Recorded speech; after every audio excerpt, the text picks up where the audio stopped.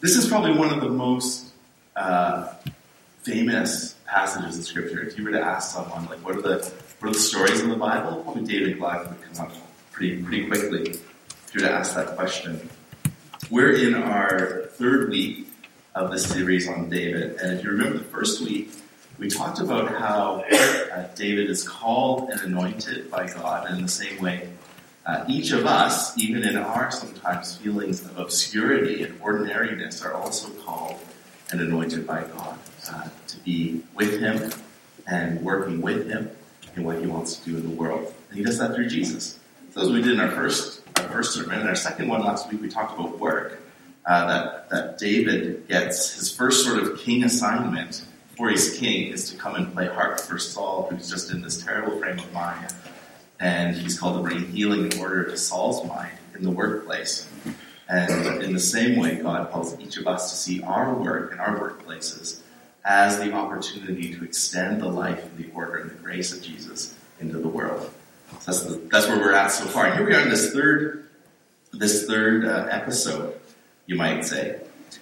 And the question is, what will David, who knows his calling from God and who has allowed God to work through him in the workplace, how is he going to respond to Goliath? And how does Saul respond to Goliath? And there's a bit of a contrast there, which has been going almost every sermon as we've talked about this and read through this. There's a bit of a contrast literarily, right, between Saul and David. But finally, for us today, looking at David, looking at Saul, how does David's really quite courageous action in this passage reinvigorate us to respond with the understanding that God brings to difficult situations?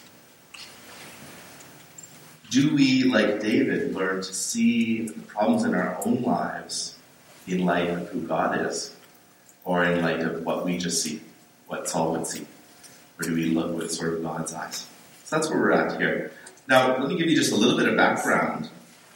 The whole idea of, so both these armies meet up, right?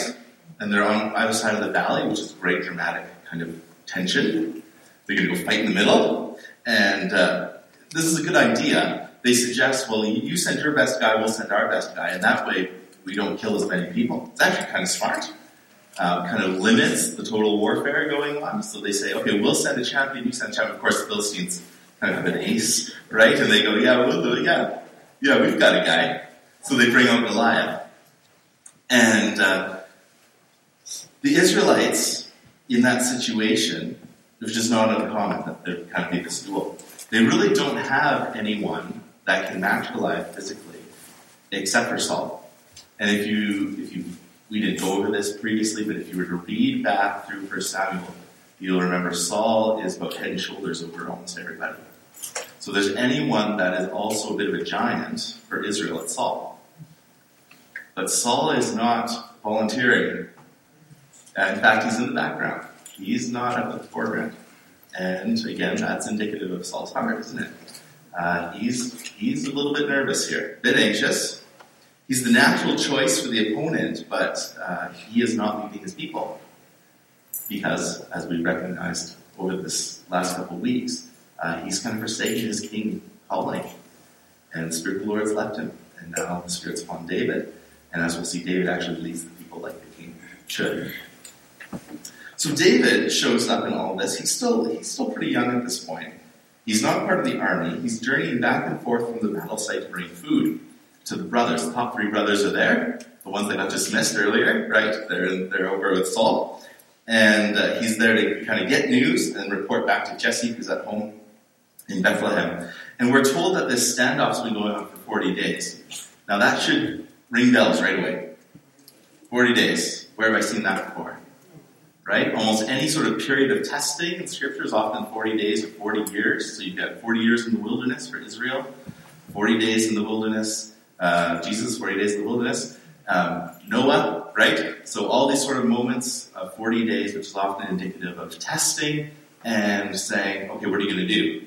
Are you going to trust the Lord in this situation or not? And that's the question for Israel. Right? Are they going to trust in the arm of their strength? Or are they going to trust in the Lord? Now, when David arrives on the scene, the people of Israel are just a mess, aren't they? They're not in good shape. And we heard this description, verses 4 to 7, right? We just kind of skim over that. The author takes a long time to give us some of these details, which is unusual. You don't get a lot of description in Scripture, either in Old Hebrew Scriptures, Israel Scriptures, or in our Greek New Testament, because it's not something that really matters a whole lot to them. In our novels, we get, like, eyes are blue, was this tall, hair was this color, They're not really too interested in that. So to get a long description like this of how big Goliath is, how much this armor weighs, I mean, it's meant to convey just how intimidating this person is. He's a behemoth. Like he's a monster. He's huge. Like, it's terrifying, right? And if any of them lose, they're all going to get like enslaved or wiped out or something. It's terrible. It's terrifying. It's very impressive, but if you're on the other side of that, it's not good, right? And on top of just his sheer sort of physical dominance, he's also teasing them, and he's mocking them, and he starts to mock God in the middle of it all. And all of that teasing and brutality and just the danger and the fear that Goliath brings as he's come forward, this is all sort of seeped into the imaginations of Saul and his army. Their whole kind of world, by the time David shows up on the scene, has just become dictated by Goliath. His awe-inspiring Goliath, God-blaspheming Goliath. And when David arrives, in verses 26 and 27, just over here on this page for me, we passed over some of this part because I didn't want us to, it's a longer section.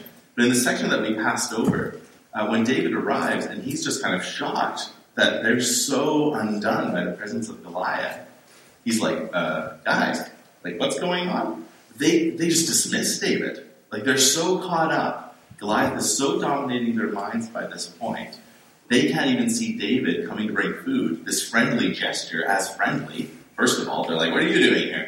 And secondly, the fact that he would even suggest that they have a chance, they just dismiss outright. David shows up and he's just kind of dismissed. His brothers don't understand it. Goliath's so ruined their imaginations, they can't see David's friendship even correctly at this point. And we realize the moment we permit evil to invade our imaginations, to dictate what we think, to shape our responses, we become incapable of seeing what is good and what's true and what's beautiful. The moment that we let sort of Goliath lies and Goliath deception shape our imaginations and our vision, it becomes very difficult to see as God sees and to respond as God would have us. So the whole army is kind of caught up in this. And folks, it's dangerous for us and really discouraging to be under any kind of debilitating lie, isn't it?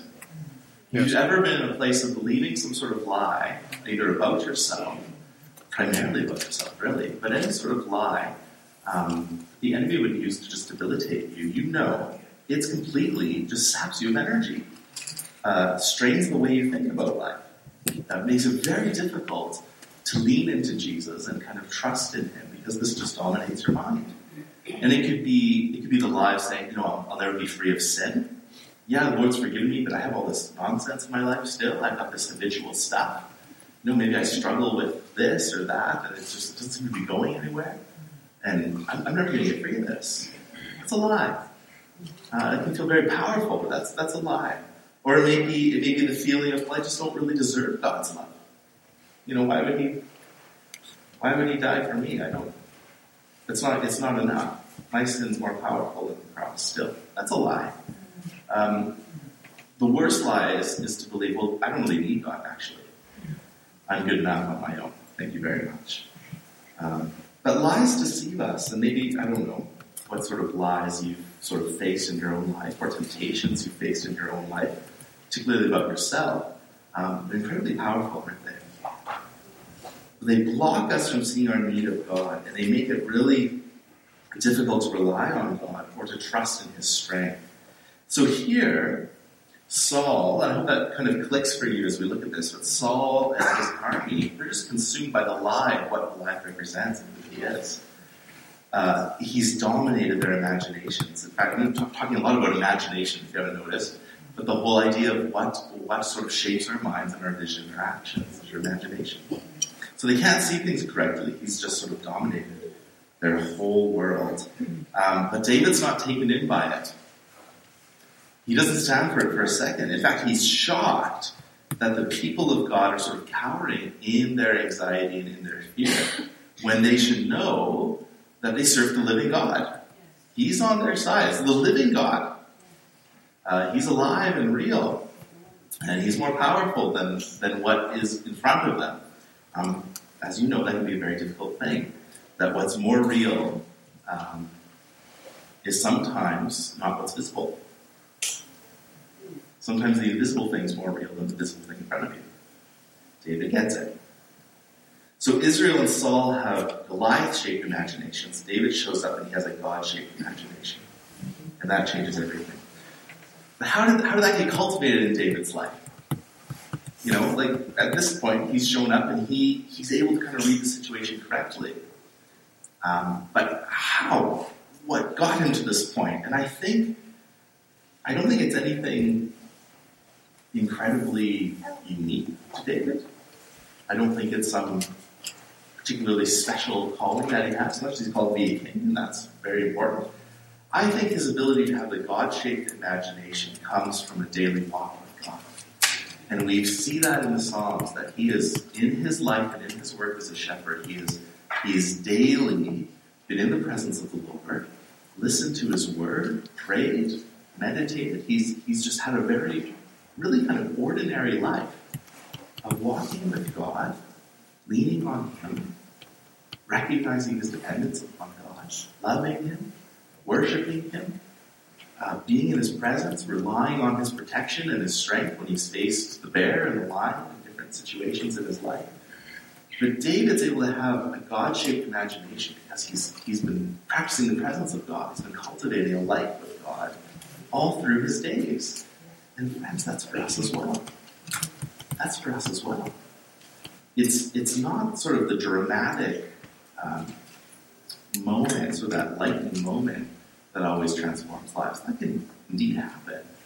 But God, it seems, is also interested in that slow transformation that happens over your lifetime. In fact, he specializes in that, growing us every day through our ordinary circumstances, the ups and downs, the births and the deaths, the marriages and the divorces. He's present in the middle of all of this, and he cultivates our character. So that when these sorts of situations happen, we can show up with our imaginations tuned to how God sees it. So the call for us is to foster that daily life with God and to persevere in it, to keep at it. It might not seem as dramatic as we might like it. And there's those moments, those dramatic moments throughout life also of experiencing the Lord's presence. But he doesn't call us to sort of skim along the mountaintops. He wants us to walk with him and be following him through all the parts of life. I think that's what cultivates the right mindset and attitude that David comes with here. So much so that for David, what's more real is God. God is the most real thing in David's life. God's more real than Goliath to David. Even though Goliath's what's in front of him, Goliath's what's dominating the landscape, Goliath's what the rest of the armies come down with, this Goliath epidemic. David knows that God is the truest thing about the world. God is more alive and more faithful and more personal and more present and more holy and more good than the Goliath that's right before him. David knows it. And David knows it because he's experienced a life of walking with God every day leading up to this point. He has just been walking with the Lord. May God do the same in us. May God cultivate that life in us as well. And may we be tuned to want to live that life with God. So David's heart's on display here. Remember back when he's called, God knows that David has a heart for him. And now we see that coming out. And the thing that riles David up is the fact that Goliath's blaspheming the name of the Lord, the living God.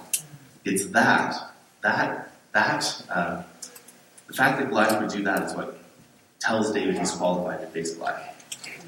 The fact that Goliath is confronting God, the living God, is the thing that makes David say, we need to do something about this. And I'll face him. Here we go. I know the living God.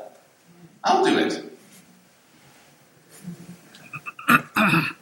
He knows he's qualified to fight the enemy. And it's not just because of his experience with wild animals, even though that's what Saul's interested in, right?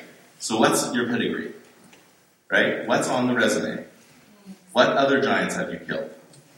And he goes, well, fought a lion, fought a bear. But that wasn't really the point. The point was that God was with me, right? David kind of turns the conversation back to God. Yeah, God's been faithful, but that's just because he's faithful. It's not because I got really good experience fighting off lions. And that was valuable, but it wasn't because of experience, it's because of character. That's what matters here. David's actually being Israel's king, right? He's demonstrating the character of the king, the character of one who's walking with God. And he's leading people with this sort of God-shaped attitude and outlook on life. And he knows that it's the living God who leads Israel's armies. And that's something Saul's never really understood. It's something Saul's struggling with. So here's David. Folks, we have three sort of options for how we respond to the world. We can either give into the arrogance and the lies of Goliath. You can give into the anxiety and the fear of Saul. Or you can let yourself be shaped by the character and the holiness and the patience of God. Have an imagination that sees God at work and depends on God for his courage and his strength, even or particularly in the most difficult circumstances. This is a pretty bad place what we're in right now in life.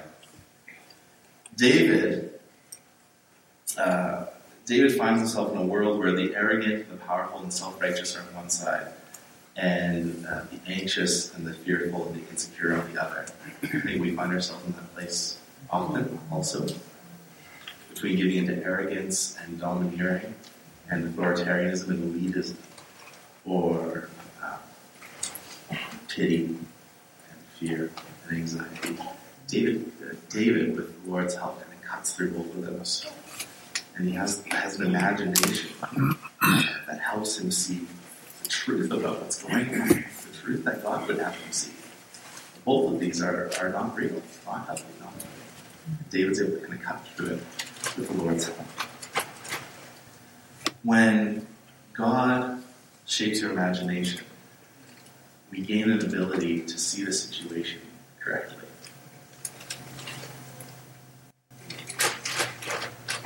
So the question for us this morning is, what area of your life do you need God's perspective?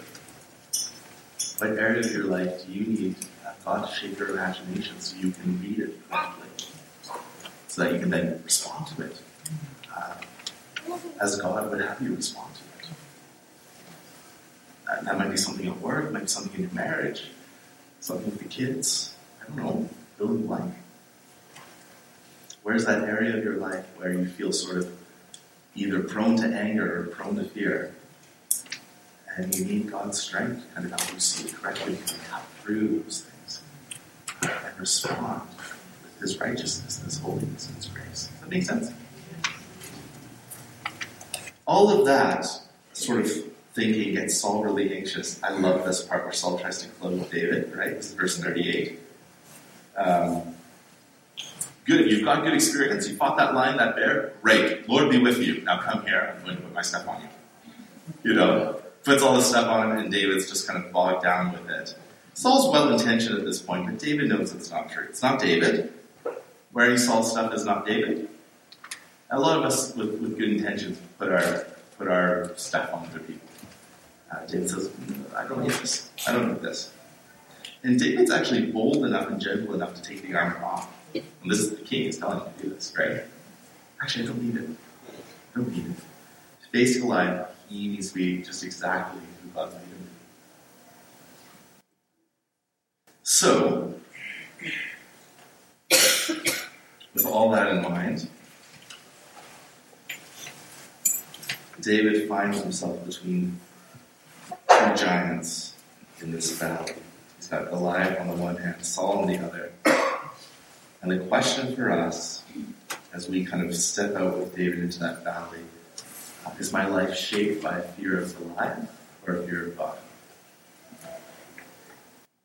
And do I give in to an admiration of Saul or an admiration of God? Who shapes my life? Is it formed by that consumerist culture of Goliath talk and Saul anxiety that shapes my mind? Or is it shaped by God? Am I dominated like the army with Goliath's lies and Goliath's sickness? Am I dominated like Saul with fear and anxiety and trepidation and just kind of paralyzed, unable to move? Or do we move into the situation responding in line with life and the light of God, who calls us and invites us and equips us to face these things? David, in this really critical moment, it's really a salvation moment. I mean, he's really going to get wiped out here, right? All the Old Testament so far, all the Exodus and everything leading up to this, could get wiped out. It's kind of on a knife edge. And David, with his imagination brimming with the truth of God, he enters the foray, not dressed up as the soldier, but he just comes as the shepherd boy. Here he comes. What's he do? He picks up 5 smooth stones. He picked up those 5 smooth stones, he has to kneel. It doesn't say it in the text, but either he stooped or he got on his hands and knees. My guess is he has to sort through some stones there in the brook, find the ones that feel right. He's weighing them in his hand. Yep, that'll work. That'll do. That one. Folks, in the midst of the battle, folks, in the midst of almost a hopeless situation, David goes on his knees. And this makes sense because he's chosen to live his life here on his knees. And as he kneels, he turns his attention not to the fearful advice of others, though well-intentioned, as Saul is, nor does he focus on the God blaspheming Goliath, but he gets on his knees in the middle of that valley, 2 giants on either side, and he comes to the Lord. David kneels. He kneels and he prays. He kneels and he selects 5 smooth stones. He kneels and he finds a third way between the Goliath fear and the Saul anxiety. He kneels and he finds a God-shaped imagination in a place that feels really hopeless.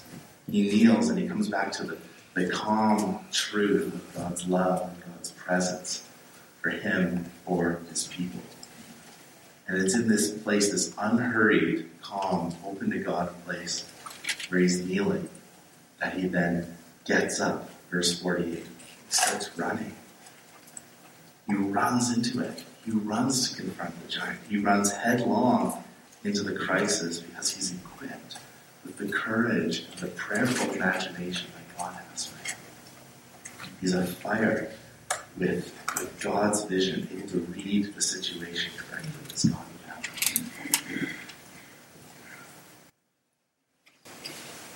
As I finish this up, let me ask you just a few questions and let that sort of settle in you. What giant maybe is there in your life? Or what crisis maybe looms on your horizon? Or what fear or pain sort of dominates your life? Is there a sin that just seems to kind of be choking you? Is there an anxiety or a fear that's just settling on you? Are you worn down by lies like Goliath does to the people? Or are you kind of caught up in fear and anxiety like Saul? But what dominates your imagination? Is it God, or is it something or someone else? Who kind of fills your heart and your mind as you kind of go through your day? When you face a crisis, how do you respond? Who's first on your heart and your mind when you face these situations? Is it the presence of God? Is it the presence of Jesus who saturates your life and your thinking? Is it the truth of his compassion and his grace and his promises? Is it the life of the Spirit that sort of animates and sustains and emboldens you to respond well? Or is there something else that just kind of cuts in the way of all that? I guess what I'm asking folks is, are you feeling more like Saul? Or are you feeling like David? Are you kneeling like David? So that's the posture we want to bring to these sorts of situations in our lives, is a waiting assurance in the presence of the Lord who will encourage and embolden us to face the situations of life, even when it doesn't look like we should be able to. And we all face stuff, right? We all face stuff. The question here in the David and Goliath passage is, how are you going to respond? There's lots of options to respond, but how are you going to respond? Is it with God in your heart and your mind? Or is it with a Goliath fear or a Saul anxiety? You know, the church has faced a lot of giants in her day. The church has faced the worst regimes and the worst empires that this world has really ever seen. And through the love of Jesus, it's actually transformed civilization from the inside out. It's not new to face hardship. So when we enter our world, our community, our workplaces, do we come alive and equipped with the love of Christ and allow him to shine through us? I hope we can. And my prayer for you is that you be quick to kneel in that place of discerning God's presence, God's direction, when it just seems like it's overwhelming on all sides. And be quick to discern his love and his life for you.